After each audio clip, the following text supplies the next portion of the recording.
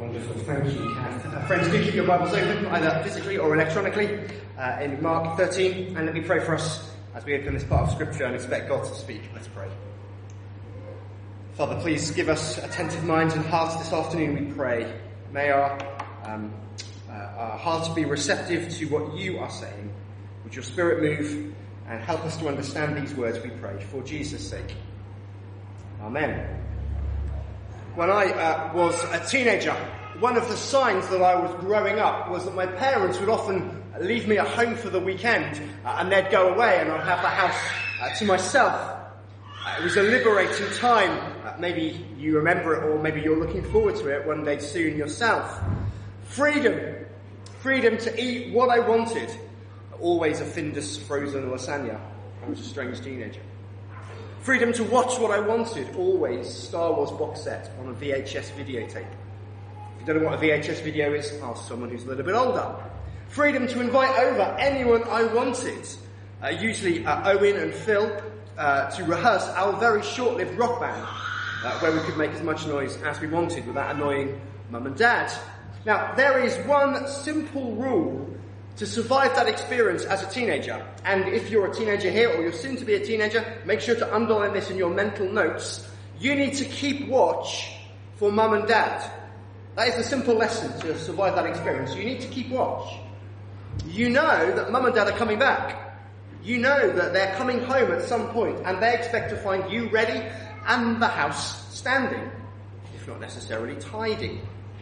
You just don't know when it's going to happen. So you must keep watch for their return. You need to learn to keep watch for the sound of the car turning into your street.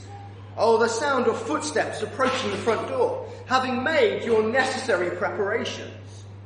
In my case, you kept watch so you could quickly tidy up or throw the rubbish away, or push your friends and their guitar amps out of the back door. Now, why am I telling you this today? Well, very simply because Jesus in this chapter wants us to develop that same posture of keeping watch. I wonder if you heard that language and that idea repeated as Kath read these verses out. It's there throughout the chapter. Look at verse 5. Jesus says, watch out. Or he says, be on your guard. Similar idea in verses 9 and verse 23 and verse 33, 3 times. He says, keep watch. Verse 35, be alert, verse 33, and watch, finally, verse 37. It's like a bell ringing through the chapter. Keep watch, keep watch, keep watch. Well, for what are we to keep watch?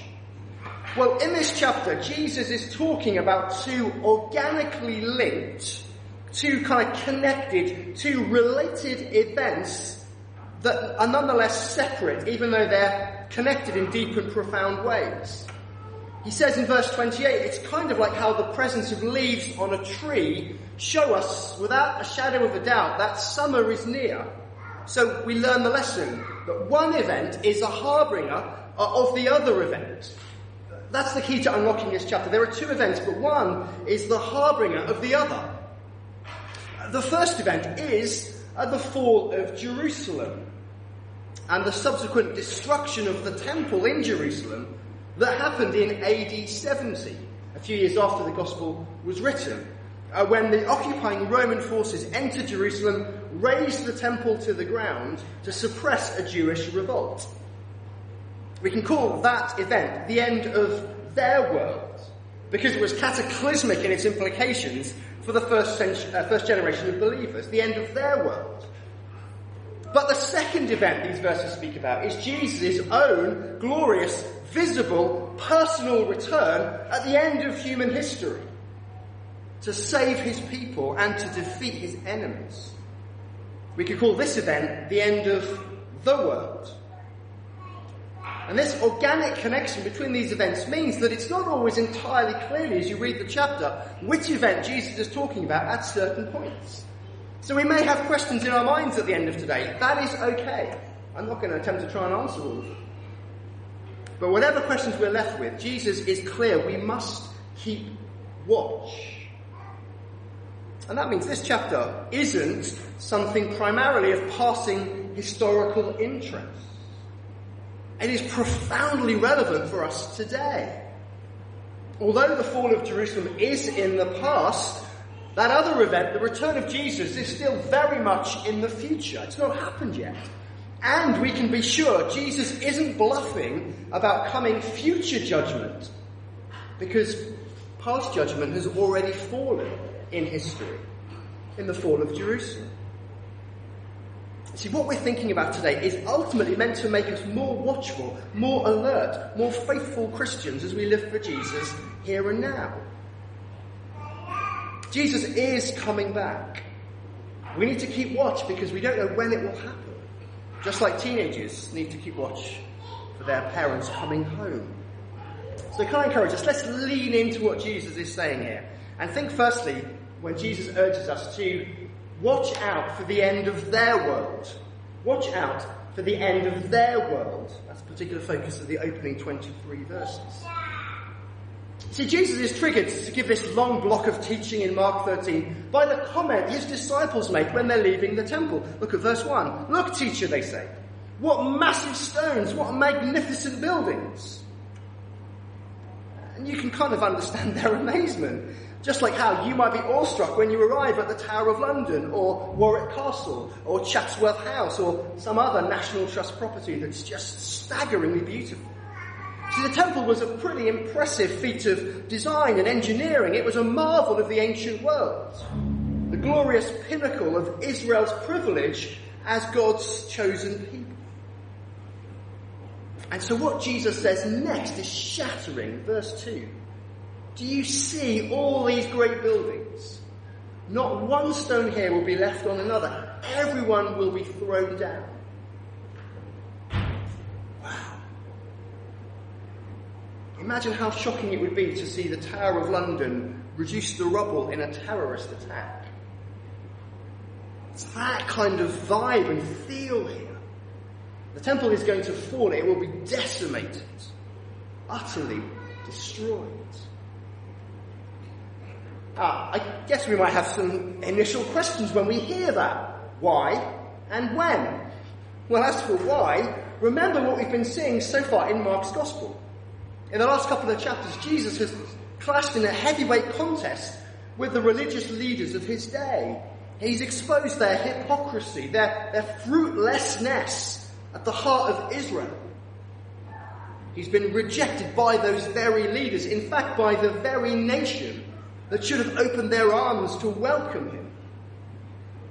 Actually, the only praiseworthy thing Jesus has found as he's walked through the temple over these last few days is the giving of a poor and destitute widow. And very soon, those same crowds that acknowledged Jesus' entry in Jerusalem with cries of Hosanna will unite again to shout, crucify him, in chapter 15. And that is a serious thing.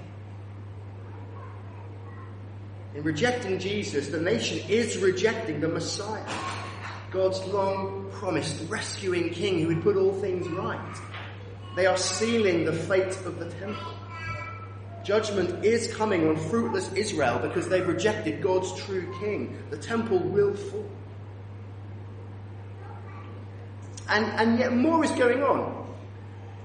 The temple is also now obsolete because the king has come. It's past its sell-by date. It's old tech. It's like a Nokia block phone.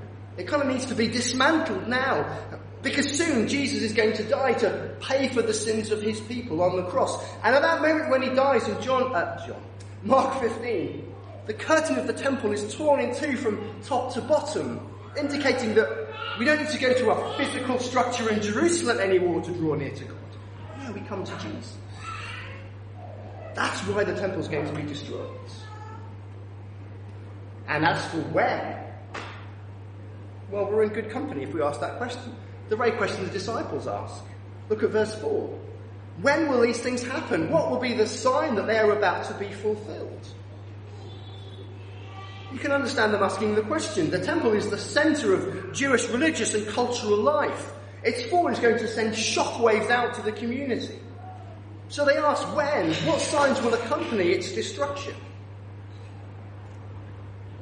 And classic Jesus, before he actually answers that question, he takes a bit of time to prepare his disciples for what their immediate future holds, before he turns to the temple explicitly. He warns them not to get overly excited by supposed signs that the fall of the temple is near. Verse 7, the end is still to come, he says. Verse 8, these things are simply the beginnings of birth pains.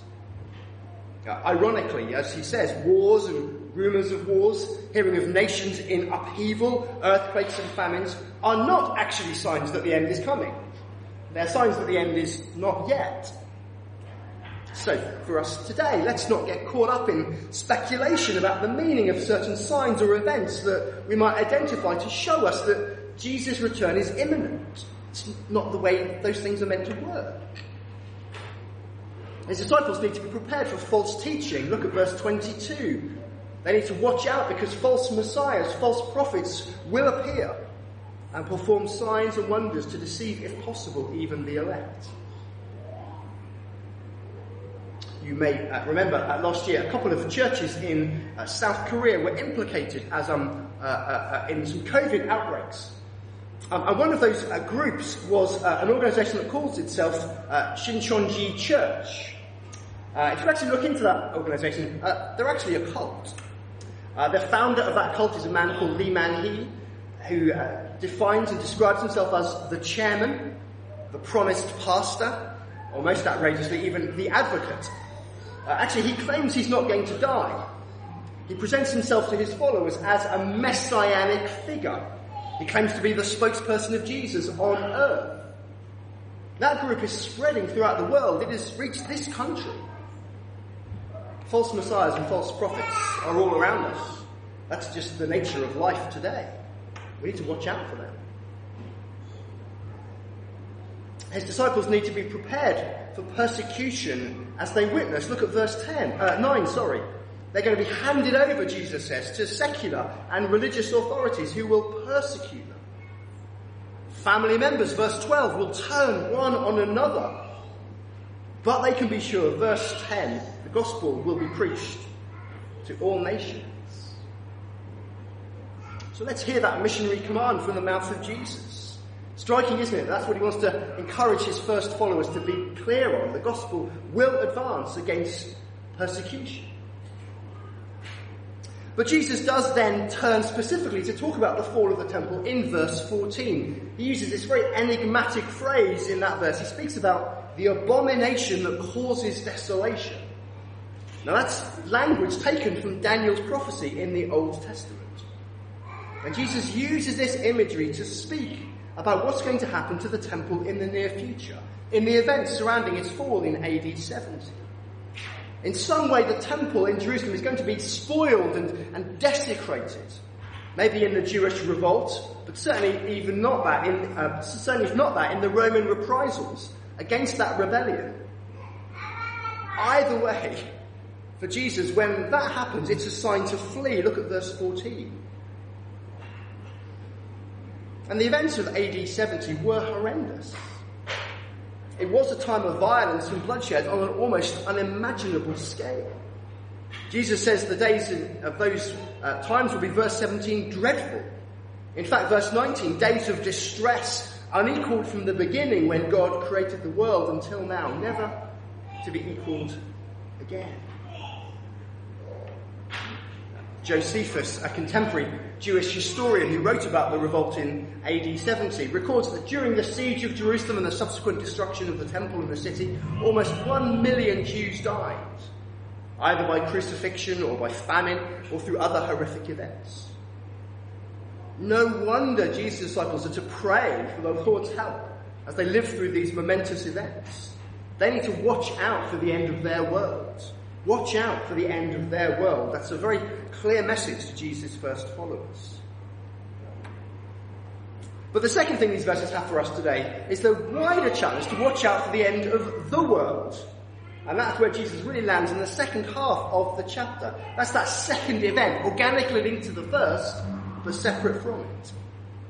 In verse 24, Jesus goes on to give some basic, bare-bones headlines around the events of his return. He says there, verse 24, in those days following that distress, that is, the fall of Jerusalem, He speaks about his return as an event which will impact creation, that will trigger cosmic upheaval, verses 24 and 25.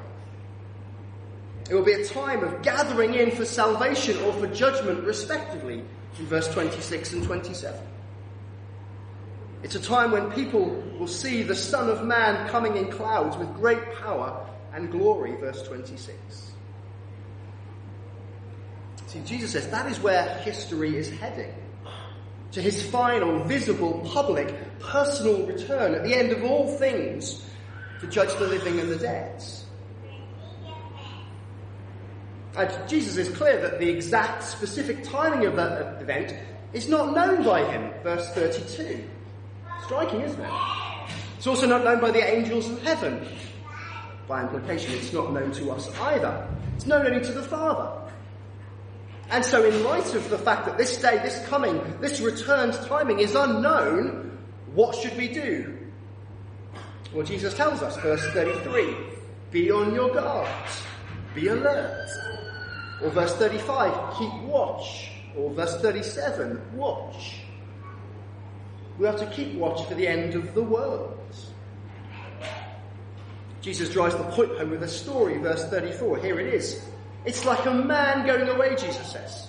He leaves his house and puts his servants in charge, each with their assigned task, and tells the one at the door to keep watch. So you do not know when the owner of the house will come back. If he comes suddenly, do not let him find you sleeping. Jesus has said he's coming back. We can be sure it will happen. And so we should live with the reality of this at the forefront of our minds. We should be watchful, alert, awake. It would be wrong to be asleep and unaware. The day of his return is coming, but we don't know when. That's why we need to keep watch. But what does it actually look like to keep watch in practice? It's a great kind of idea. What does that mean? Well, let me try and unpack it under two things. Firstly, let's think about what it doesn't mean, and let's think about what it does mean. Firstly, what doesn't it mean to keep watch? Well, being watchful doesn't mean developing elaborate timescales or charts or schemes so that we can predict with precision when Jesus is coming back.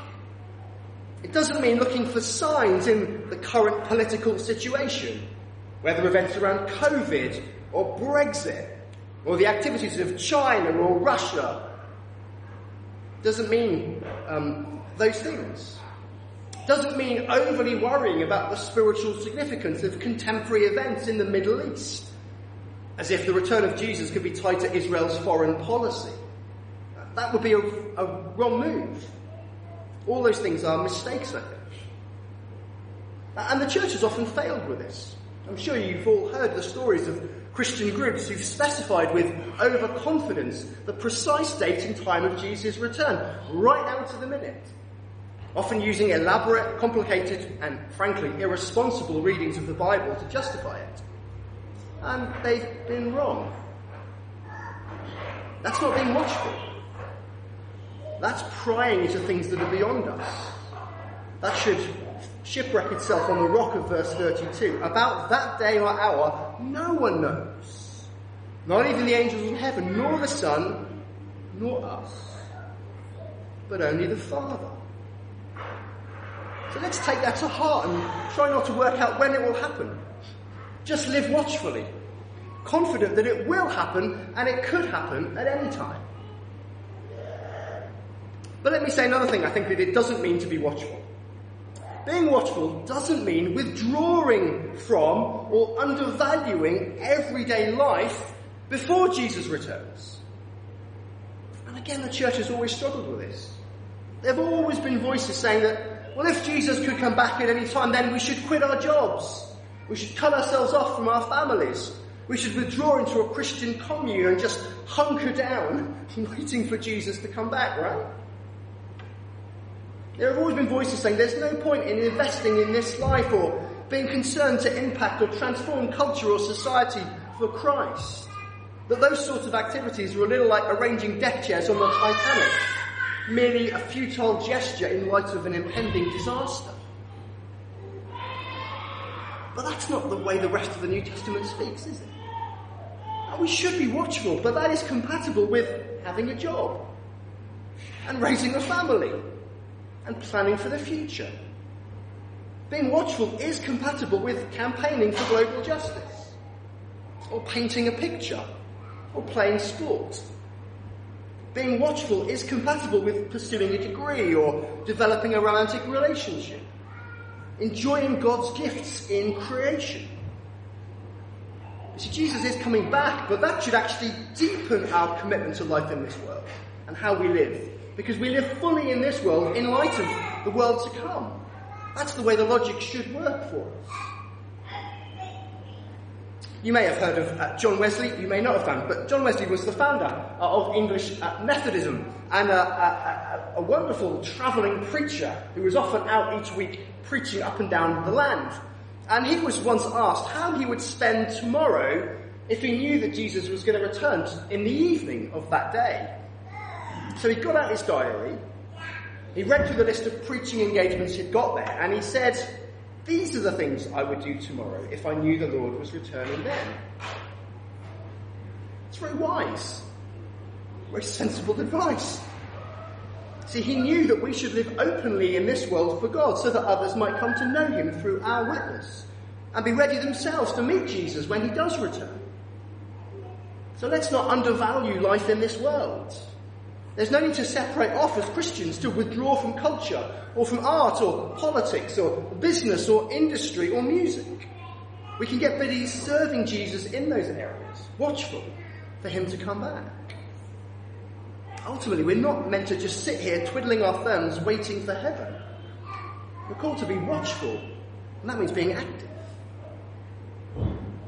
But secondly, what does it mean then to be watchful? Well, we've begun to lead into that, I think, but let's just make some final comments. Being watchful does mean living each day aware that Jesus could come back at any moment. It means knowing that one day your alarm clock will go off. You'll get up. You'll kiss your family goodbye. You'll head to the office. Or you'll go to school. You'll chat to your neighbour over the fence. You'll hop to Lidl or Aldi. You'll put the car in for its MOT. You'll go for a run. And before you go to bed that night, Jesus will return. History will end. Our Lord will come. Being watchful means being ready and expectant for that day. If you're here this afternoon and you're not yet following Jesus, then I think this is serious. See, Jesus is coming back. And the scriptures are clear that when he comes back, he will judge all. He will assess each of us for the quality and standard of our lives in light of his holy character, how we've responded to his presence in the world and in our lives. And that will be a painful, exposing thing, because none of us have perfectly lived a good, God-honouring life. None of us have consistently put God first and others ahead of ourselves. We've inverted that order in all sorts of weird and selfish ways. None of us have met God's standards of perfection. All of us are guilty and stand condemned compared with the power and purity of Jesus. So we need to be ready to meet him. And the way to do that is to make peace with him now, while there is still chance to do so. It means putting your life into his hands, turning control over to him, trusting his wisdom rather than your own. It means gratefully receiving the gift of life and forgiveness and peace with God that he alone can bring us through his death and resurrection. So what's stopping you responding to King Jesus in this way today so that you can be watchful for his return? Please don't delay responding to Jesus. He could return today. For those of us who are Christians, well, maybe one way we can be watchful is to write it in our diaries bear with me. Maybe electronically or physically, write down on random days for the rest of this year and on into 2022, just the word return with a question mark next to it. At random days that you turn to complete kind of chance in your diary. Why not try that? Because if nothing else, there'll be set moments in times in the coming weeks and months when you'll just be going about your daily business and you'll see that in your diary and you'll go, well, maybe it could be today. And that'll just trigger you to remember, to be watchful. I don't think that's a kind of weird or culty kind of thing. I think it's just a thing that recognises that if you're anything like me, I am so prone to forget. I'm so prone to fall asleep, in the words of Jesus' picture. I'm prone to get distracted by the urgent or the immediate, the to-do list, that any thought of eternity or Jesus' return or of judgment to come just goes out the window. My life easily squeezes down and contracts to the moment, to the here and now. So I need to be watchful. Maybe you do too. See, we live in a culture that reinforces our instinctive unbelief about Jesus' return. Our culture will not do anything to help me be watchful. And our culture will do nothing to help you be watchful either. So actually, maybe writing in the diary that Jesus could come back on a certain day isn't weird. Maybe actually it's essential. Whatever it might mean for you. Let's be in no doubt, we need to be watchful. Friends, we must keep watch for the end of the world. Let's not be like my teenage self, often unprepared for my parents to return, caught out, the house in a mess and guitar amps everywhere. I hadn't watched for them. Don't be like that. Let's instead be watchful, ready, busy, serving Jesus in our lives. Because that's another way we can be watchful. Remember the story Jesus told, the story of servants going about the master's work. They're happy to be found for his return because they're ready, they're expectant, they're waiting for him. So am I ready?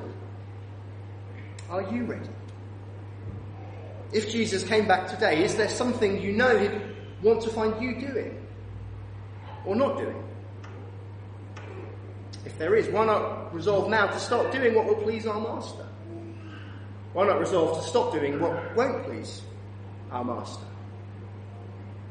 We need to pray about this truth. We need to sing about this truth. We need to tell others about this truth. We need to be on our guard. We need to be alert. What Jesus says to us, he says to everyone, watch, watch, watch.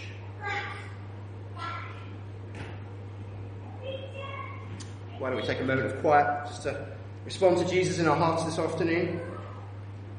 And then I'll lead us in a prayer. But a moment of quiet to respond to the call for watchfulness tonight.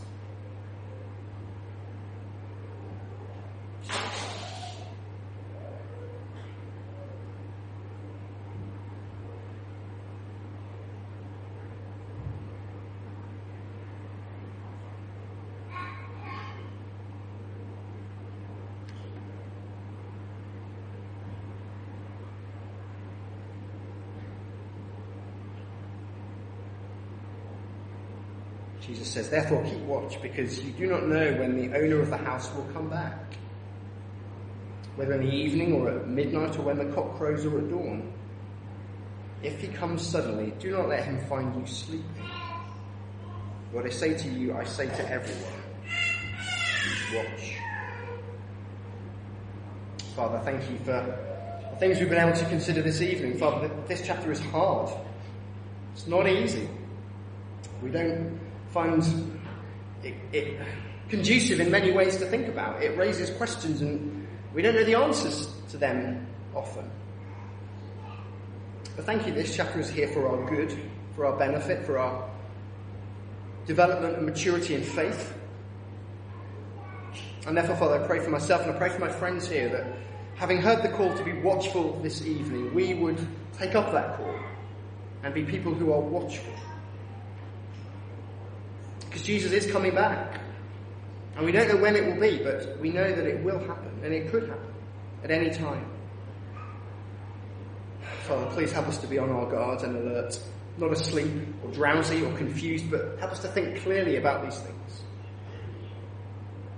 And Father, help us to work out in our day-to-day lives what it means to keep watchful. Maybe that idea in the diaries will be helpful for some here. Maybe there are other better ideas. I'm sure there are.